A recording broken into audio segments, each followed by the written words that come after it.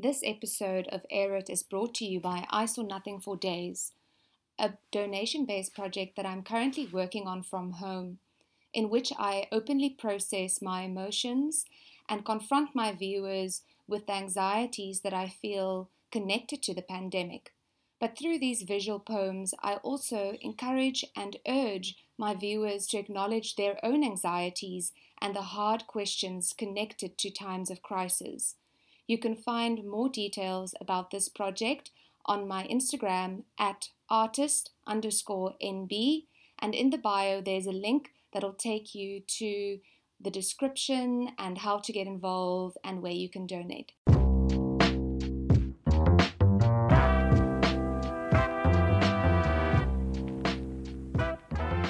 Hello and welcome to Air It Podcast. Air It is a raw, unscripted podcast offering conversations between an artist and a philosopher. In this podcast, you can expect us to uproot, unpick, and redefine contemporary modes of thinking within the South African context. In each episode, we will do so by making eclectic use of various cultural text and theoretical disciplines. I'm Nicoline Burger. And I'm Jana Vosloo. And this is Air It.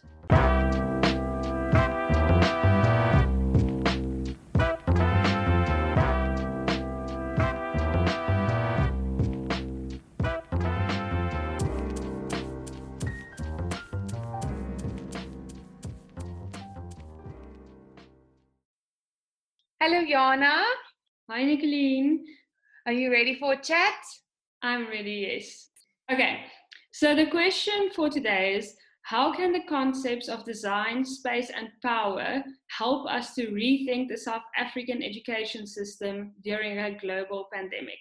And today we have our first ever Air It guest with us, named Olivia Bevan, and I'm going to ask her to just introduce herself and elaborate a little bit more on her take on this question.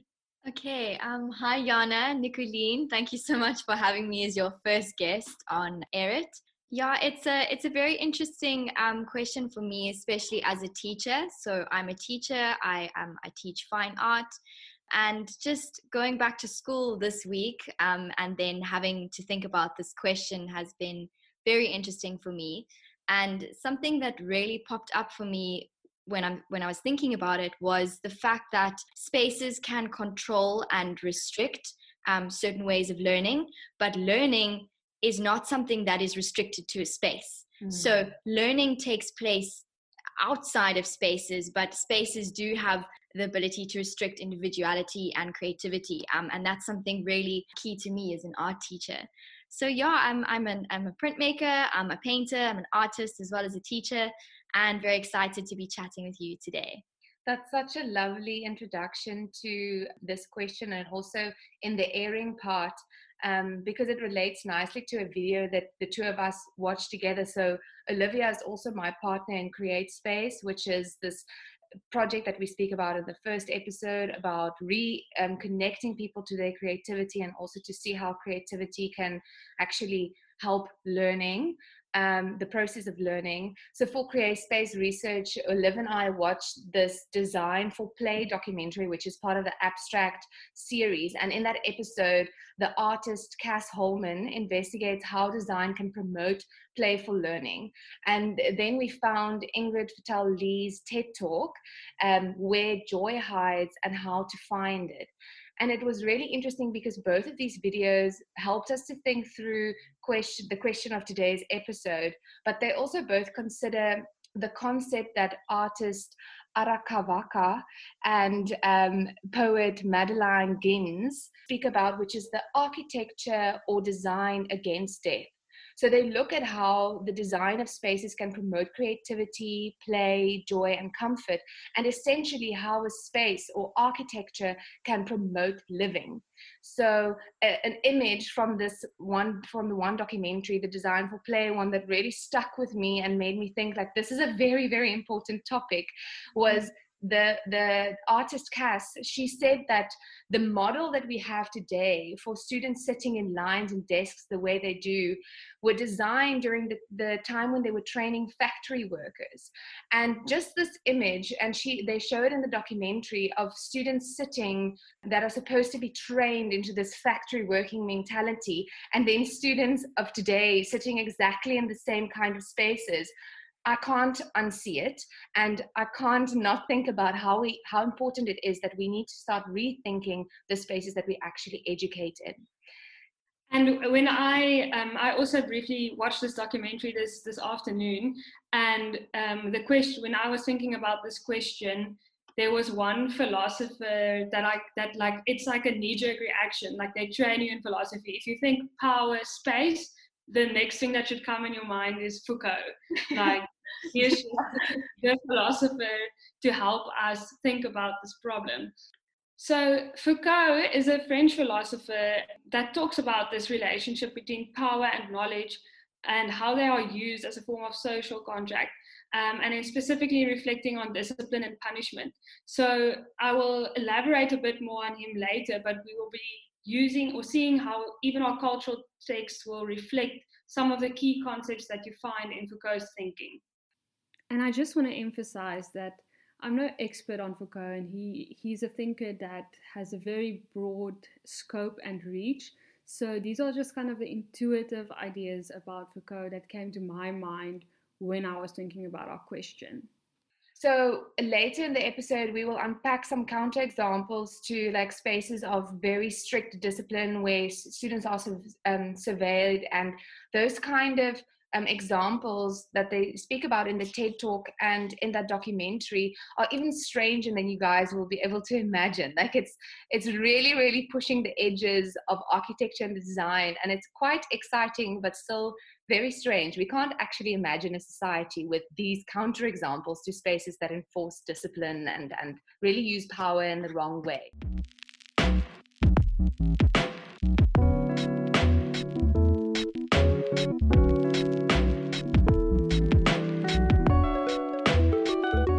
So the cultural text we are going to use as a tool to unpack the idea of spaces and systems, and that they might hold different kinds of power depending on how they are designed, is the concept of the panopticon. And then we're going to use Rorke's Drift Art and Craft Center, and we're going to use printmaking as a process-based medium. So I will start by just introducing the text or the idea of the panopticon, because it's a digital and visual example, but it's as much a symbolic and conceptual example. So I mentioned that Foucault talks about power, and he also talks about the panopticon. But to explain how he talks about it, I first have to reverse a little bit to a philosopher called Jeremy Bentham. And he was actually also the father of a school called Utilitarianism for your Philosophy 101 today. But Jeremy Bentham designed this hypothetical prison called the panopticon. And we will link some images for you, but it's basically the central watchtower in the middle of the prison that was built so that they can see the prison from the tower, but so they can see into each cell room. But the panopticon, or the central control tower itself, is hidden with like shutters around it. So basically, they can surveil the prisoners, but the prisoners are not sure whether they are being watched. And what it comes down to is this idea that they will enforce power by just depending on the fact that the prisoners will be scared enough or too scared for the possibility of being watched. And Bentham didn't only think of this panopticon as like a architectural model for prisons, but he also thought that it could work for schools or mental hospitals. And so Foucault really tried to criticize this later on, and he used the panopticon, or what he calls panopticism, as an example to understand how power operates. So Foucault even realized that perhaps if we start thinking about schools and prisons in this way, we will start thinking about countries in this way as well. And that's very interesting if you think about modern day, like surveillance with our more recent technology. But yeah, so I will be thinking about this panopticon, or in today's episode, not just as this prison example, but as also a synonym for the current structure of the educational system. And there's some great examples where you can make this connection that we will unpack and delve into a little bit later. But one is like just the way in which students are graded anonymously and the relationship between teachers and students and all these things. So maybe as a teacher here with us today, Bolivia can just reflect a little bit on this whole idea of preparing for students to return now and maybe your concerns at the moment. Yeah, it's a great question, especially considering this time where everyone is scared of becoming infected or becoming sick or transmitting and transferring COVID-19 to loved ones and back home from the school space. And just jumping off what you were saying on the idea of discipline, something that in normal schools, right? Everything that you're saying about this panopticon kind of really relates to how every movement from when the kids come into school is monitored in some way or another. There are cameras everywhere. They have to carry with them a little bookie where you have to have signed if they can go to the bathroom.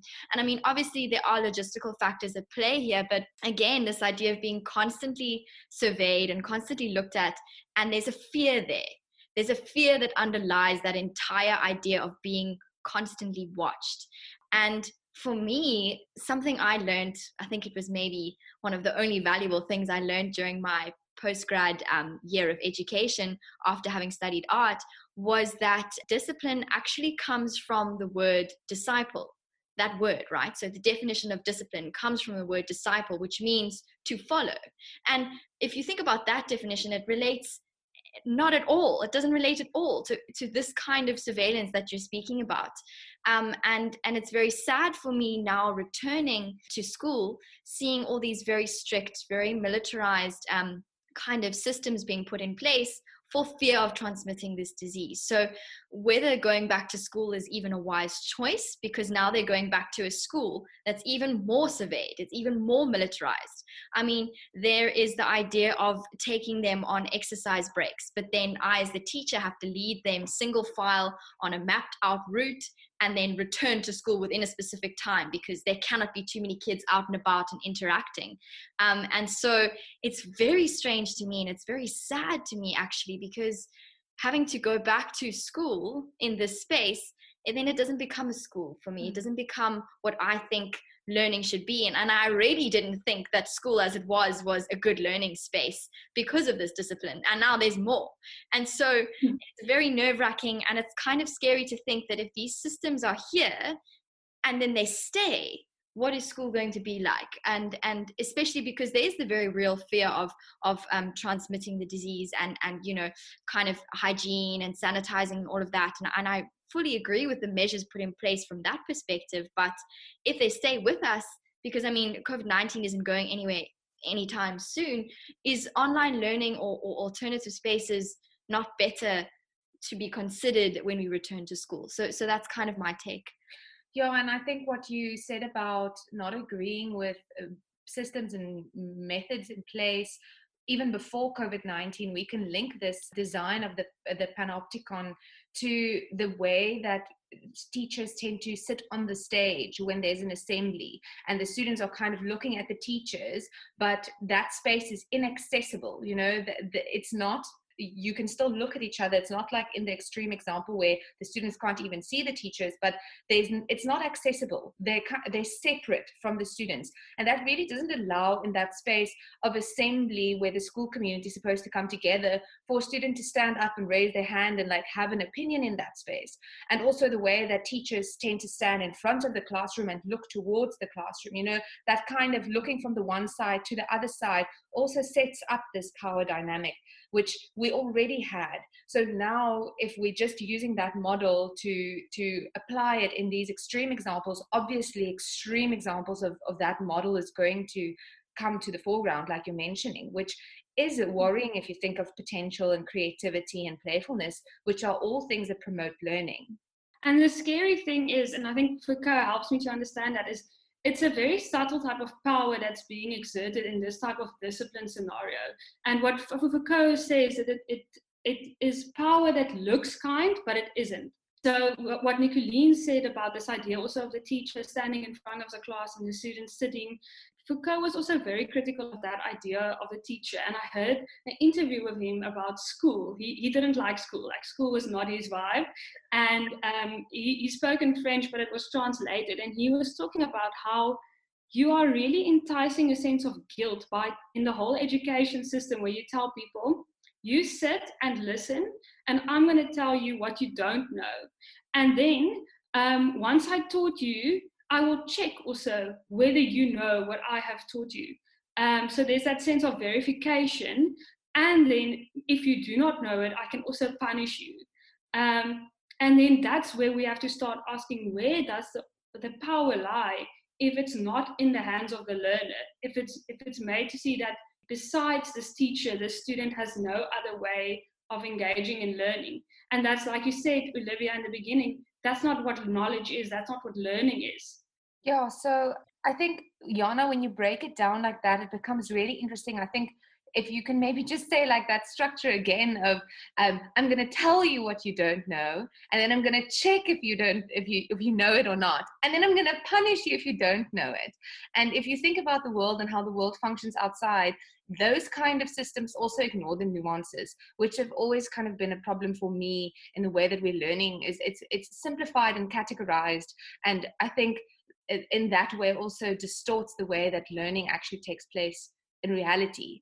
But maybe Liv, now you can compare for us the design of the virtual classroom, because you had quite a few weeks where you had to navigate the virtual space and teach on Zoom and like chat to students on WhatsApp and things like that. So there's this strange kind of merging of where's the private and the public, like we said in the previous episode. So what is that setup and how did the two compare? I think that what was really interesting for me about teaching online was that I realized, and art, being an art teacher, you already kind of are knocking on this door a little bit, is that there is no, exactly what Jana was just saying, there's no one size fits all solution to problems, right? It's individuals. And as an art teacher, I have the opportunity already in the classroom to engage with individuals. What is your art project about? What is your concept? Okay, let's see how we can bring it about visually. And then there's a connection there, but it's an individual one. And then you leave them and then they problem solve and then they come back to you. So it's a little bit more sharing. It's a little bit more collaborative. And I found that even through just kind of uploading work and contacting kids and emailing kids, and having an online painting workshop, these things, they allowed for those connections to start taking place. The connections that I was already experiencing in the art classroom, but that I'm sure they weren't experiencing in other subjects. So the idea of sharing what an individual problem is and saying, ma'am, can we meet on WhatsApp because it suits my data needs? Or ma'am, we can do Zoom because I have internet, and then you can have a different kind of conversation. And so what's nice about the online is, to a certain extent, obviously those without data and without any access, there's a real problem and a real need there. But you can meet the kids in their context and you can share with them in their context. And another thing that brings that about is the learners become responsible for their own learning and understanding. So now the space of the school is gone, but the learning is still taking place. And it only really takes place when you, as a learner or as a student, engage with the content and you decide how and when you want to do it, which almost makes it more accessible. So you're not forced at 10 o'clock in the morning to sit down and write an English essay. You can do it at 12 o'clock at night if that's when your brain, is firing and you can write your essay. And I really think that the quality of work, when you are allowed to engage with it from your own context, within your own time, within your own space, and then reach out to the teacher when you need help. And then all the teacher needs to do is hold that space and be accessible to hold that space as a way to reflect your own learning back towards you. And there's no teacher standing in front of the classroom. There it's like sitting down like we are, having a cup of tea and connecting one-on-one and connecting with real concerns and real issues. And so that's kind of how I've found the online space to be. And I've found it rewarding in a lot of ways, frustrating in a lot of ways too, but that's also due to like it's new, kind of Wi-Fi data issues.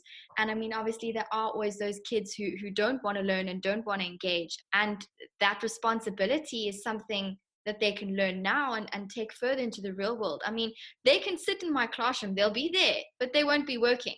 So, I mean, they may as well do it at home and be playing Xbox and learning something else about, another kind of brain working thing happening. So that was just some really interesting things that came up for me. Yeah. And it's so interesting for me to hear also how you say about how that hierarchy was dismantled, like on the Zoom space. Like all of a sudden it's not the teacher standing in front, like you are now an equal block in the whole like Zoom block. Did you feel like it changed the way you engage with students because you are now just like one block amongst them? It definitely does, because a lot of what, I was already tapping into that a little bit as an art teacher. So kind of, I also teach a little bit of life orientation and creative arts. So having a one-on-one engagement or like a collective class engagement where you're all on the same level and everyone can kind of share or engage as they want, like on a WhatsApp group or on a Zoom call, it definitely gets rid of that anxiety of being watched, like we were speaking about, or that anxiety of being called out in class, because the teacher's standing up and they can see down towards you. And so it's a completely new space. And I think that, just thinking now back on the few days that I've been at school, that they're trying to stuff an old system, a standardized system, like onto this new situation. And it's coming out as militant, and it's coming out as more surveillance, and it's coming out as more watching and more restrictions. And whereas online learning was giving us a lot more freedom to play. And yes, there's the problem of accessibility and data issues and all of that, but I think that that's something that can still be overcome. And maybe that's where the focus of schooling now should be, is giving access to online to kids who can't, rather than trying to force this new system into an old system kind of space of the school. Yeah, definitely. And I think the things that I'm hearing you saying is that the old system didn't really have responsibility built into its model. No. That was kind of the teacher's responsibility and role is to enforce a sense of discipline, which will relate into students just doing the things without really thinking about why. So that kind of inherent motivation that needs to be like built into our new system, so that if some students don't come back to school or parents decide for them to continue with online learning, there's an incentive model. Yes. It feeds itself. And I mean, I've been thinking a lot about this, because we need to ask ourselves where our current schools come from. So the designs, are they based or rooted in a masculine colonized, probably apartheid mindset? And I mean, in South Africa, there's so many examples of schools that have just those kind of ideals built into their physical structure and into their systems. So as illustrated in the previous episode, in times of crisis, we really have this opportunity to reimagine, because like you say, there's this conversation anyway about how. So in this how, we have the opportunity to chuck out things that don't work anymore. And like the designer in that Design for Play episode says, learning happens so organically, and the idea that in creative arts things can be more flexible, but in biology it can't, it actually doesn't make sense. It doesn't really map out that way. Like in that documentary, they illustrate that it is possible for you to weave in technology and mathematics and science and creativity. So to create this kind of holistic models of learning that really actually work the way that life works. Things don't happen as separately and as categorized as we have subjects at the moment. Yeah, and I think, like, thinking back about high school, like, subjects are so compartmentalized. Yeah. And I told Nicoline earlier that I feel like I would have been better in maths if I had studied philosophy in school as well. Because there I learned that, like, firstly, most mathematicians were philosophers. So they were not doing just math on its own. They were thinking about political systems and world problems and analytical thinking. And that is what, like, math is like a problem of logic. So you're trying to use deductive reasoning and all those skills. And that's what I learned in first year BA, but couldn't learn in high school math. And that's why I kind of sucked in it, and maybe I would have sucked anyways, but it's a fun idea to imagine how it could have been different. It was And playful. yeah, and the thing is, that's also like, sorry to bring Foucault back into it again, but it's just this idea that he also said school should be a celebration. We should be happy to go there because he calls it a haven of curiosity. Yeah. So Foucault argues that actually, like, he talks about knowledge and power a lot, and he talks how like knowledge is deeply related to pleasure. And our school system forgets that. So he almost wants to eroticize knowledge.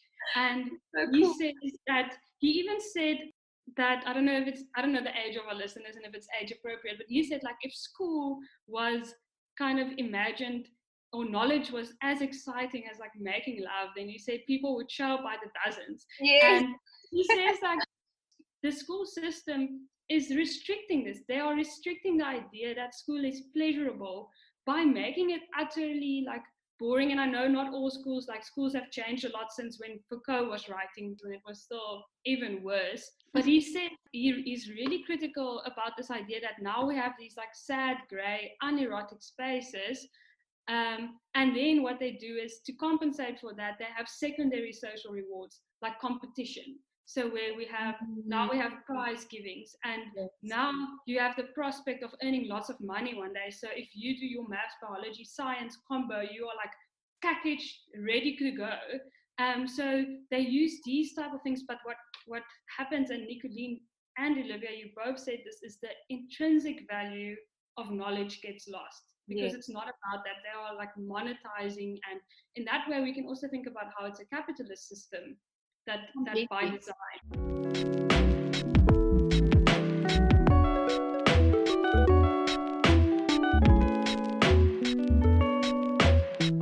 No, so now I think it will be productive to start talking a bit about these counterexamples that we saw in the TED Talk and in that documentary, but also the South African example, which is Rorke's Arts and Crafts Center, which Olivia is going to guide us through. She knows a lot about this because as she used it in her 4th year paper at university for art as well. So Lee talks in her TED Talk about the new Sandy Hook Elementary School. So after the mass shooting that happened in 2012 there, the designers knew that they had to create a secure building. You know, we've been talking a lot about security now in this time, and also like this kind of, I think what we're leaning towards is considering the emotional security that also comes with spaces. And they did this by making the building very joyful.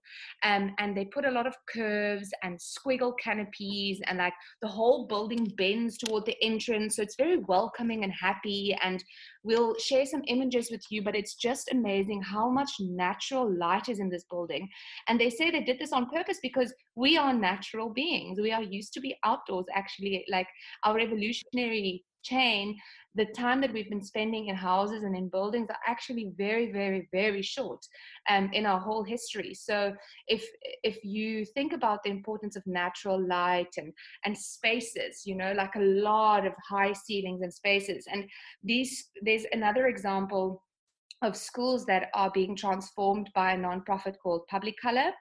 And they said that these schools that are brightly painted and also have these curvy lines, that attendance improved in those schools, and graffiti disappeared, because graffiti is very much misunderstood. Hey, like it is just a way of trying to give expression in a space where you're not allowed to give expression. So by writing your name on your desk at school, you can say like, this is me. And what's funny is if you think that even most children write like their name was here, you know, Nicoline was here. And it's kind of this trying to force this, I have an identity in this space, even though I'm stripped of it through this like even fix their names on their school bags. Yeah. Remember and it's funny to think of it in this way now, as it was actually just this craving that they had for expression. Exactly. So kids actually feel safer in these spaces, it seems. Yeah, just adding to that whole graffiti thing, I did a graffiti project with my grade 9s. It's a struggle in grade 9. You have to take some kind of art, and they really don't want to do it, and they see it as a time wasting lesson. So it becomes a little bit of crowd control for me. But I thought, sure, it's a bit of a risk. Spray paint to the kids, and they loved it. Like it was I had the naughtiest boys in the class, like outside with me, they were even just spray painting on paper. But they loved it because they could hold the spray paint can and they could hoy with, They're allowed. they were allowed to. And the fact that Yeah. sometimes my kids will accidentally, something will come off on the desk. And they're like, "Ma'am, I'm so sorry. I need to clean your desk. Some paint came through." And I'm like, "Well, paint something on it. Like, I don't mind." And the surprise that they can like actually write their name on the desk, and then I get like a little mushroom or a rose or a little like rainbow on the corner of my desk. Like, they're very shy about it, but it's there, you know. It's so like, those moments for me are so heartwarming. Just a thought on that whole graffiti idea. But it's so true. And if we start thinking about color and about curvy spaces and about all of those things and how it actually invites this sense of expression, it's more valuable to a lot of things, like we will discuss. But another thing that they've also found is that people that have offices that are more colorful are actually more alert. They're more confident. I found that very interesting, that color can make people feel more confident, and it's just friendlier. They felt like it was a friendlier space, but they also felt like they could be friendlier to each other and collaboration could happen more freely. So the way that we think about productivity, because a lot of what you said when we spoke about the kind of militarized going back to school, is because of this control and because they still want the kids to get through their work, and they obviously considering productivity to see, like, if we take them on a guided walk, we know they're safe and we know they're going to be back in time. Because we're controlling them all the time, we know that we're going to have to control them even in their breaks, otherwise they're going to go ham in their breaks. So now we're going to control them so that they can finish their work. But are we really thinking about productivity? And I think what I remember from that abstract documentary is where the designer, she makes toys for children, and she talks a lot about how the problem that she has with toys that are made with a specific purpose of execution. So we often think about productivity in terms of you are productive when you were effective, when you did what you were supposed to do in a specific time. Then you can say, I had a productive day today because I did everything on my to-do list, or I finished my essay in time.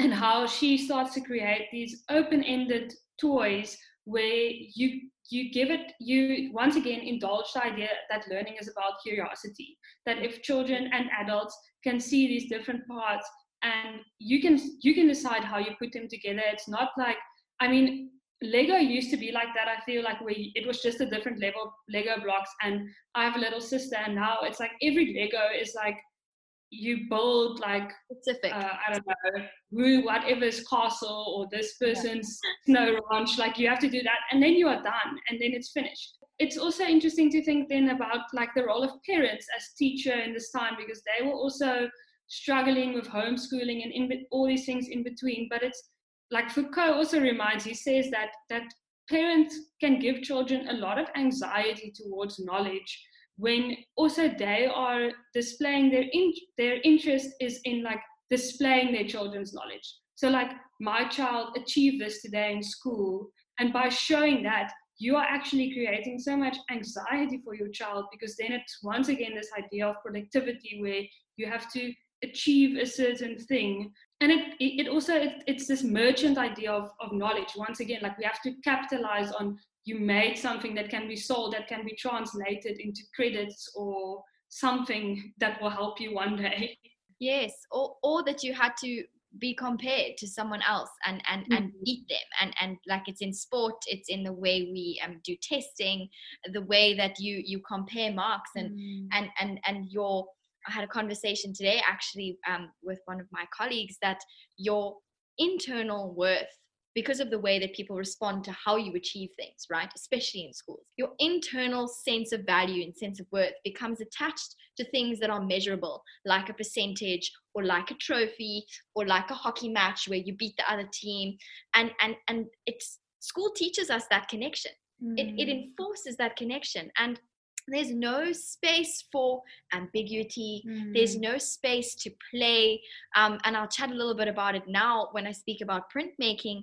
But there's no place for those unplanned moments where you started by drawing a flower, but you ended up drawing a car.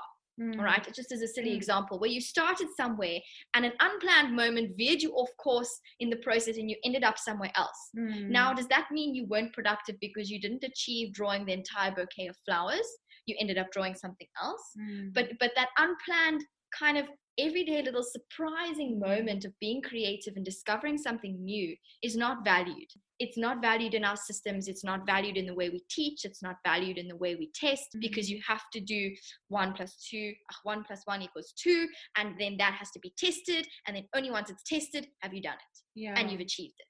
And there's no like, but what if I do 1 + 3 and then maybe I think about how I have 4 jelly beans? Like, there's no allowing for those random and unplanned and kind of creative, playful moments, like that designer in that abstract series, how she allows those open-ended toys. She calls them closed ideas. She says if you are given a set of tools to build a car, then that's a closed idea. You're going to get a car. But if you give a student tools to build whatever, they're going to build whatever, and it makes me think a lot about art and artists. Like, it was a very big struggle for me to unlearn this idea that every single day needs to be quantified to the things that I've done and then I'm valued, because creativity and innovation doesn't work like that.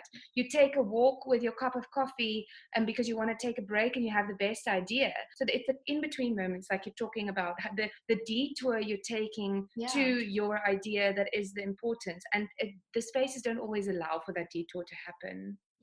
And those detours, those things that you veer off course, those things are called mistakes. And mistakes are, I need to tell this to myself, but mistakes are so valuable. Make as many mistakes as you can and mess up as much as you can. Like, and I have to remind myself of that, because I've gone through a system where I was a really good child at school. I ticked all the boxes, I made the lists, I did the tests, I got the grades. And looking back now, I understand why, but there was no space to value those mistakes. And our testing system and everything just doesn't allow for those mistakes, which are essentially moments of creativity to happen. Definitely. And Liv, now I want to ask you to tell us a bit more about the printmaking that you were speaking of. How can we now start to imagine, if the spaces open up and if the design starts reflecting this kind of transparency and creativity, how can different ways of learning be brought in? So maybe reflect a bit about printmaking as a process-based learning tool. So when I had to think about in 4th year, like what my research article was going to be about, I was already leaning towards art and art education and exploring that. And I'm a printmaker, which was my sort of medium of choice in my specialization field in 4th year and 3rd year. Printmaking for me was very exciting. It was very daunting at first, because there were a very specific set of processes and rules that were laid out for me. If you want to create an etching, this is the process you need to go through. You need to follow all of these steps, and then you will get a beautiful etching. But I realized that printmaking was a lot less scary than that, and it was a lot more organic than that. And it allowed for those moments to happen, those moments I was just speaking about. It allowed for you to be presented with a process. You do A + B + C, and then you create your print. But if you make a mistake, right, as in you do something different, something alternative to the process, a different result pops out. So it allowed for you to kind of play a little bit with processes and problem solve. And so I realized that through making mistakes and trying new things, I could create different kinds of prints. And so if I wanted to, and often that would be the case, I would try and make something and it would come out as something completely different. And that's because there was a process in between, right? You had to put it through the press, it was reversed, it was mirrored, and that was often a mistake that you would make, and it would come out looking completely opposite to what you wanted it to.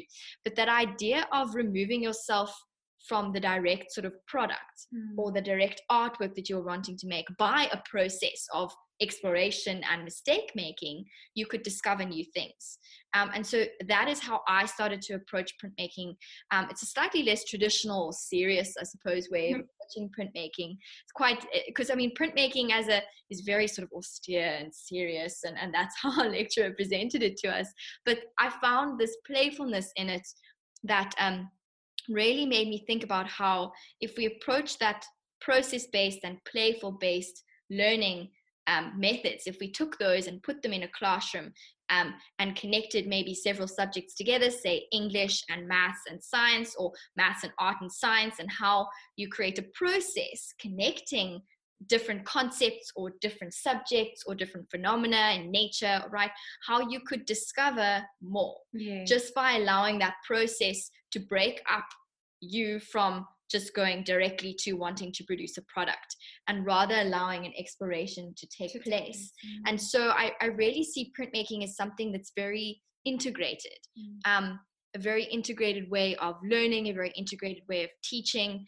And again, it's getting rid of that hierarchy as well a little bit, because when you're in the printing studio, you're all moving around the space. It's also an art medium that forces you to move. So you have to move from the water bath to applying your ink to the press to then mixing it on a different surface. And so you're physically moving and transferring your body throughout the space, and you're transferring stuff from one surface onto another. So for those of you who didn't know, just a quick definition of printmaking is transference. It's transferring something from one surface onto another. And very often things get lost in translation within that process. And that's the cool bit, right? That's those like unplanned moments that I really feel should be applicable in any kind of education or any kind of learning space. Just quickly want to mention the movement that she was speaking about now in the space. I mean, something so simple that if we already had movement built into our classroom models, then students wouldn't have to go on guided walks now. So how do we think of learning as just this kind of static thing? You know, you have to sit still and learn. Yeah, and so I think like printmaking, as you explained it, because that was a very good lesson for me to learn about what is printmaking, is like it's such a powerful also metaphor in opposition to the panopticon, like and that idea of moving in between the spaces. And I was thinking also, as Nicoline spoke now about, I once attended this talk about universal design, and in the abstract episode about play, she also talks about how sinks are too high for children and how adults can always go lower, but children can't go higher. So just by making the sink a little bit lower, by design, the power structure shifts. And it's the same when you see with, and this was on the university, even how its design is very able-bodied orientated, or how classrooms, where what they saw when they put it in circular forms, and how the BA building is a good example at Stellenbosch. They changed it. At first it was just these kind of long rows, and then they put all these colorful couches in circular form, and now you are kind of forced, when you are sitting there cramming for your test and someone is sitting next to you, and it's an opportunity to talk, and it's an opportunity to mix in between, like you say, moving from one platform to the next, and drawing on interdisciplinary work doesn't have to happen via correspondence. Like you can all be in the same room. Yes. And I think with processed learning, what becomes interesting, and I think you highlighted it earlier as well, that there's this comparative model that's written into our education system. So now if you have a process, but the end thing that's going to happen, you don't really know what the product's going to be, you can't then compare. So then people are not your competition. And I really, really struggle and feel very frustrated with this, because our education system doesn't encourage collaboration within its comparative model. Because if you are constantly compared, and I mean, we in one of our classes in high school were actually ordered to sit in the order of our marks. So you walk into the classroom and you already know where you are ranked. And then the next term, the teacher would read out who sits in what order again, and you had to stand outside the class and she would filter us in. So now you move. So now you could see everyone's marks has dropped, and everyone in the classroom becomes your competition, because you just don't want to sit in the very front of the classroom, because that's how she structured it, that the children that needed the more attention sat in the front. So we have to really think about those kind of comparative systems and how then that translates into the work field. So many businesses have problems with their teams working together and collaborating. This is a universal problem we have. Where does it come from? It comes from competition. You know, if you are not taught from a very young age to collaborate and to engage with people and to give them the opportunity to speak and to understand that it's not my idea and my thing, you know, that my. It's actually, you know what? It's just the process we're sharing. We're sharing the process of printmaking, but my print is never going to look the same as yours because of the in-between things that are allowed to happen. Another thing you can kind of take printmaking as an example of that is to take it even further, is that printmaking is actually a very social process. So often there won't be one printmaker, there'll be a printmaking almost like group where someone will design something, or you'll get a design from someone else and you have to print it for them. And so it's a collaboration, and often it's social because sometimes, for example, I made very large prints. You need help. So you need someone to hold the paper down on the one end while you place it down on the other. And so then you're sharing your method and you're sharing your ideas. You're not hiding it and keeping it secret. And also with a print, if you make a lino cut or an etching or anything like that, it's something you can produce again and again.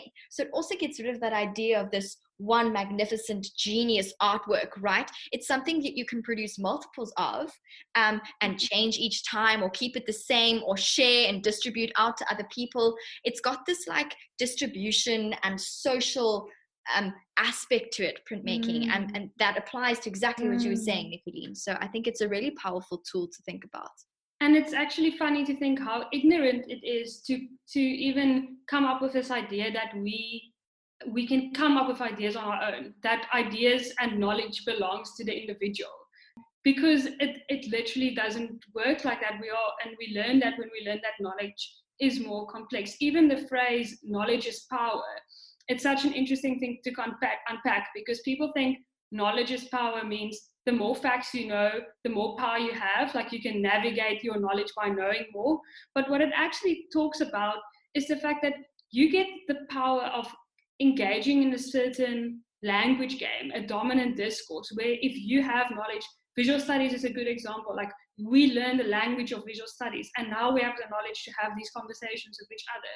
But it's not knowledge of competition, of who has the most power. It's the way that power operates by design through our knowledge systems, and then we have the power to also change that. One concept that is coming through in our discussion now is this idea of transparency, like how you're saying that if we collaborate, the idea is not hidden. And I think a really nice South African example of this is the Rorkersdrift Arts and Crafts Center. And I'm going to ask Olivia to introduce and tell us a little bit about this art center and how it can help us think of spaces that hold spaces for all contexts. It's kind of inviting spaces for everyone. Yeah, so just very briefly, Rorkersdrift Arts and Crafts Center was founded in, I think it was 1962, the early 1960s, by a Swedish couple who were given funds from a church in Sweden to come and sort of uplift communities in South Africa.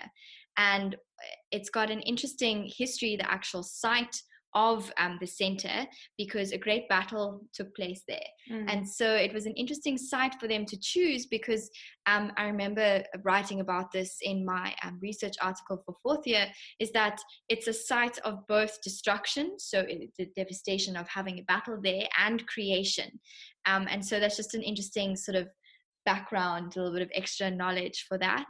But basically it was an art and craft center that brought kind of European art techniques such as printmaking or tapestry, and tried to combine it with African arts and crafts, and create it almost as a model that could self-sustain, so that they could sell the things that they wove, they could sell their pottery, they could sell their prints.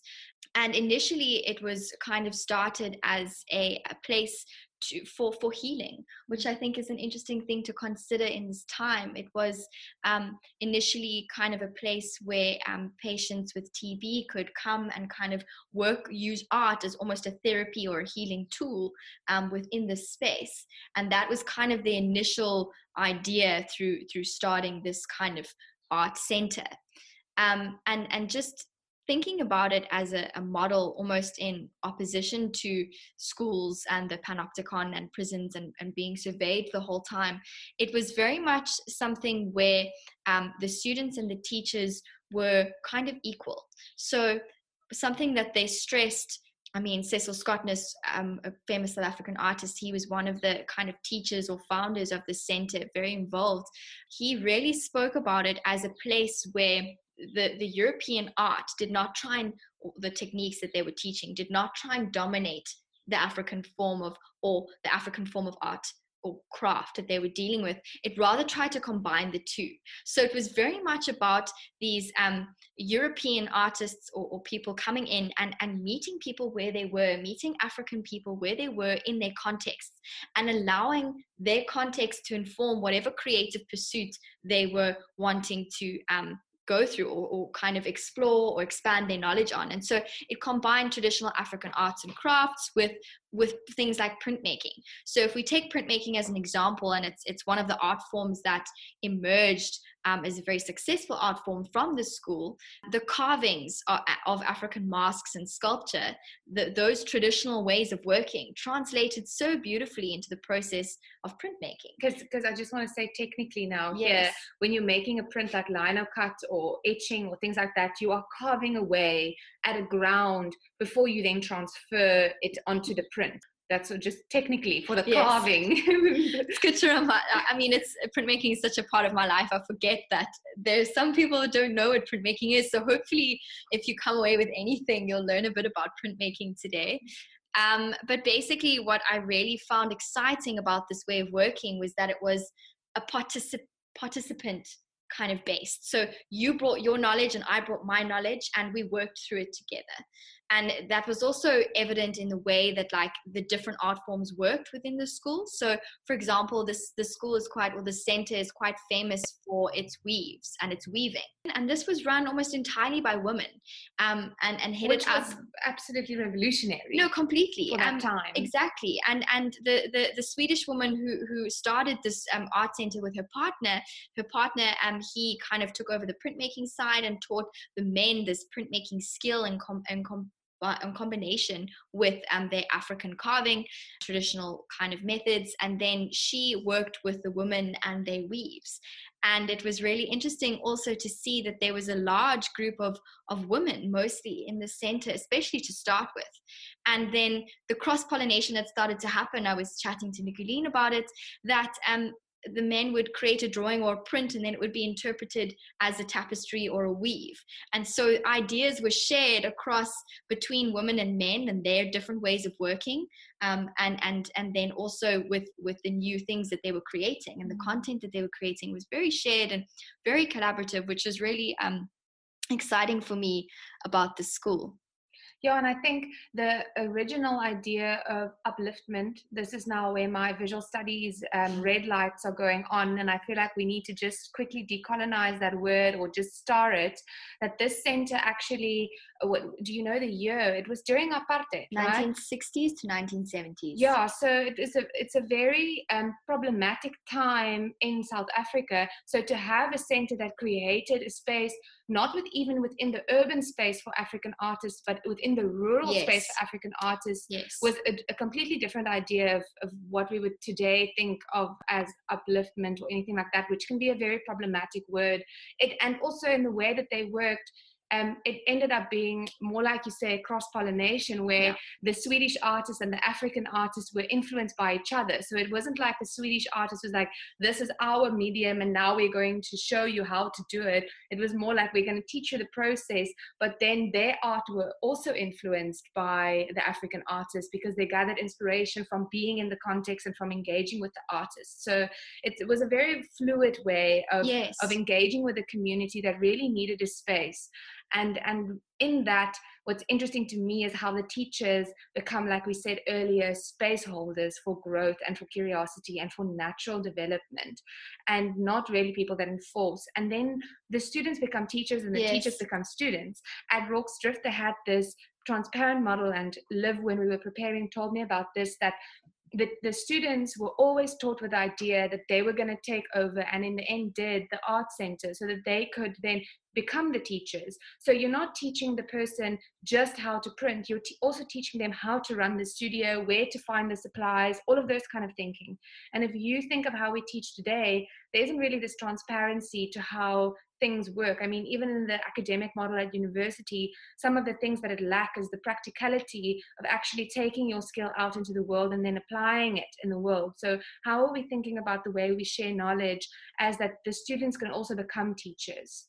Like you said, with that red flag of the word uplifting, and it's interesting, it's refreshing to hear that because knowledge is often so almost paternalistic, like we said in the beginning, like I am the one who controls the knowledge, and then it reestablishes power relationships, especially if we think about like the colonial history of who was teaching who, and who is this kind of haves and the have-nots.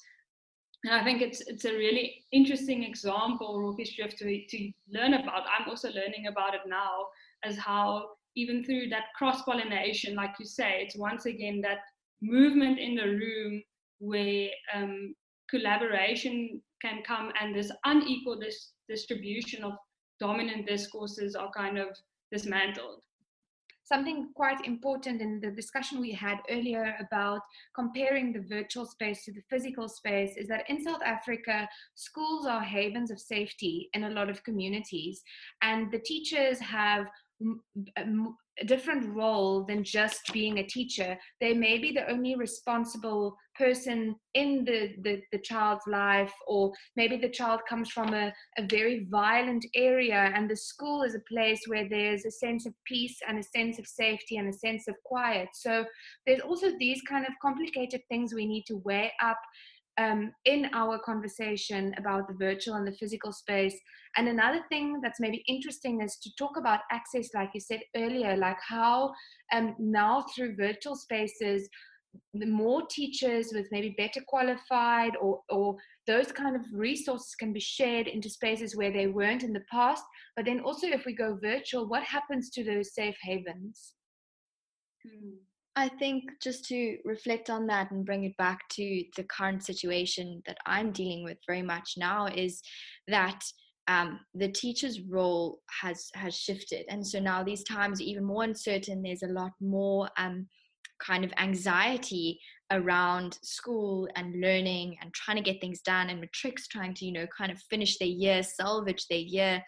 And the teacher's role, I feel, has shifted, and rightly so. I mean, I feel it should be already here, but shifted to this role of, as you said at the beginning, holding the space, but holding the space with kindness and with warmth and with kind of an understanding and meeting children where they're at. And so this kindness is something that I don't see now when I'm going to school, because they have to be so rigid about everything because they want to, not contaminate anyone and not spread this virus. And there's very little kindness in the harshness of that system. Whereas if we stay virtual, there's maybe more capacity to be kind and to hold space. And that space is now no longer in the classroom, but it's in the way that you as an individual teacher choose to interact. And your kindness then becomes that space that they can be and learn, and not just learn schoolwork, learn more than that, learn how to cope with a situation like this, learn how to verbalize thoughts about a situation like this, how to translate that into creative thinking and problem solving. And so, just reflecting on that and the kindness that I know I need to have with me now as I'm going back into the teaching space. So it seems there's almost this challenge of now, it doesn't have to be either or with the virtual space or the physical space as either the panopticon or the alternative of compassion, but rather it's like, how can we find a way to bring what we've learned now with, for instance, the power and the design of Zoom and how that shifted it for you, and bring that into the physical space and vice versa. And I think what my takeaway definitely from this conversation is that power is there, power is everywhere, and it's in design, but it can be either or productive, or it can be either productive or it can be oppressive. And I guess in some cases also both, but it's about this choice, and where we've kind of contrasted these two examples of, on the one hand, the playful and the compassionate side, and how that can be maybe ways of using power more productively. I suppose I can just add to the idea of what a teacher's role is now, and this is something that I've always had in the back of my mind when I'm teaching, is that it's not what you're teaching, because now the content we know for ages has been available online kids go for extra math lessons, extra classes. There's so many online resources, even before this pandemic, right? It's not what you're teaching, but rather how. So how are you presenting the information to children in a way that makes them take the initiative, internalize what they're learning, take responsibility for their own learning, enjoy what they're learning, and allow space for them to make mistakes and play a little bit. So your role as a teacher is so much on how are you holding the space? How are you creating the space? How are you presenting that information to them? And not what is the information. I feel like the what is less important than the how Definitely. Mm-hmm. Okay, so Olivia, would you mind just sharing your social links with us? Where can people find you? Is there anything you'd like to plug or anything you want them to follow in terms of what you're doing right now? You can find me as an artist on Instagram. My handle is Olivia Bevan Art. No fancy things, just all the letters one after the other. And it'll really help if you can follow me there, because lockdown has given me a really nice opportunity to kind of tap back into making space for my own art and things. And then Nicoline and I, we have guided art sessions where we teach online classes on Zoom. They're really fun, they're really cool, we really enjoy doing them. And that's something she has mentioned before, but Create Space Art Sessions. Please give us a follow as well. Yeah, and that is Create Space Art Sessions, all with underscores between the words. It's a long name. Okay, thank you so much, Olivia, for joining us today and chatting with us through this whole difficult problem of education and how we can rethink it. It's such a pleasure. Okay, so as we reflect on this episode, it was so nice to just have Olivia here to bring her lens and to give us some insight into the education system. We just want to reflect on a few last points to bring this conversation home.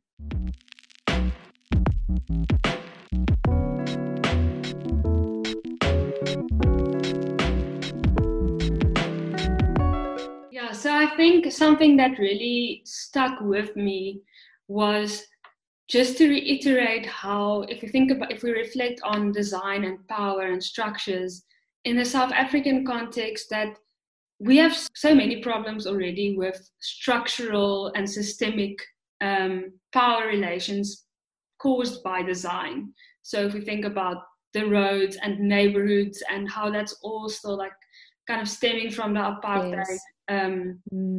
So the forceful removals that happened and the type of housing acts that took place. So that's why it's so important to reimagine the role that design plays in education. So we use the example of the Panopticon and the Rorke's School as type of an extreme contrast, but it also helps us to expose the importance of these power dynamics. Yes, Jana, I completely agree with you. So if you think, for example, about the extreme cases of this kind of playful design that we spoke about in the podcast, they reflect a lot of color and there's a lot of natural light and those kind of things that we say. And they've changed parts of the building to be more curved. And so if you think of South Africa, we might not be able to change all of our buildings like that all of a sudden. And that's by no means what we're suggesting. We're just saying that with the resources that we have, there are some design issues that we can consider. And we should constantly question how we can make these spaces more open, more accessible, and equal that kind of hierarchy that is already set, like you say, up in our society by all of these different spaces that bar entry and that make it difficult for people to access an equal space of learning in any case. And those are only the kind of things that we can start understanding and start taking into account if we ask these questions. Okay, so thank you very much for joining us again today for another interesting discussion. At the end of this podcast, I just feel like it's necessary to again highlight that Jana and myself, we're not experts in any of the fields and in any of the theorists we discuss. We are practitioners and we do research, but we do research in a very intuitive way for these conversations. And they serve the purpose not to instruct, but to just stimulate your thinking, and also it's also a way of us just sharing our ideas and where we are right now. Yeah, and so with that in mind, we really want to encourage you, like if there's something that you found maybe even problematic or interesting, or you want to maybe expand on something, please feel free to reach out to us. The details will follow shortly in our outro, but just reach out and share your insights. Send us an email if you want to collaborate, or if you have something that you want us maybe to air out a little bit further.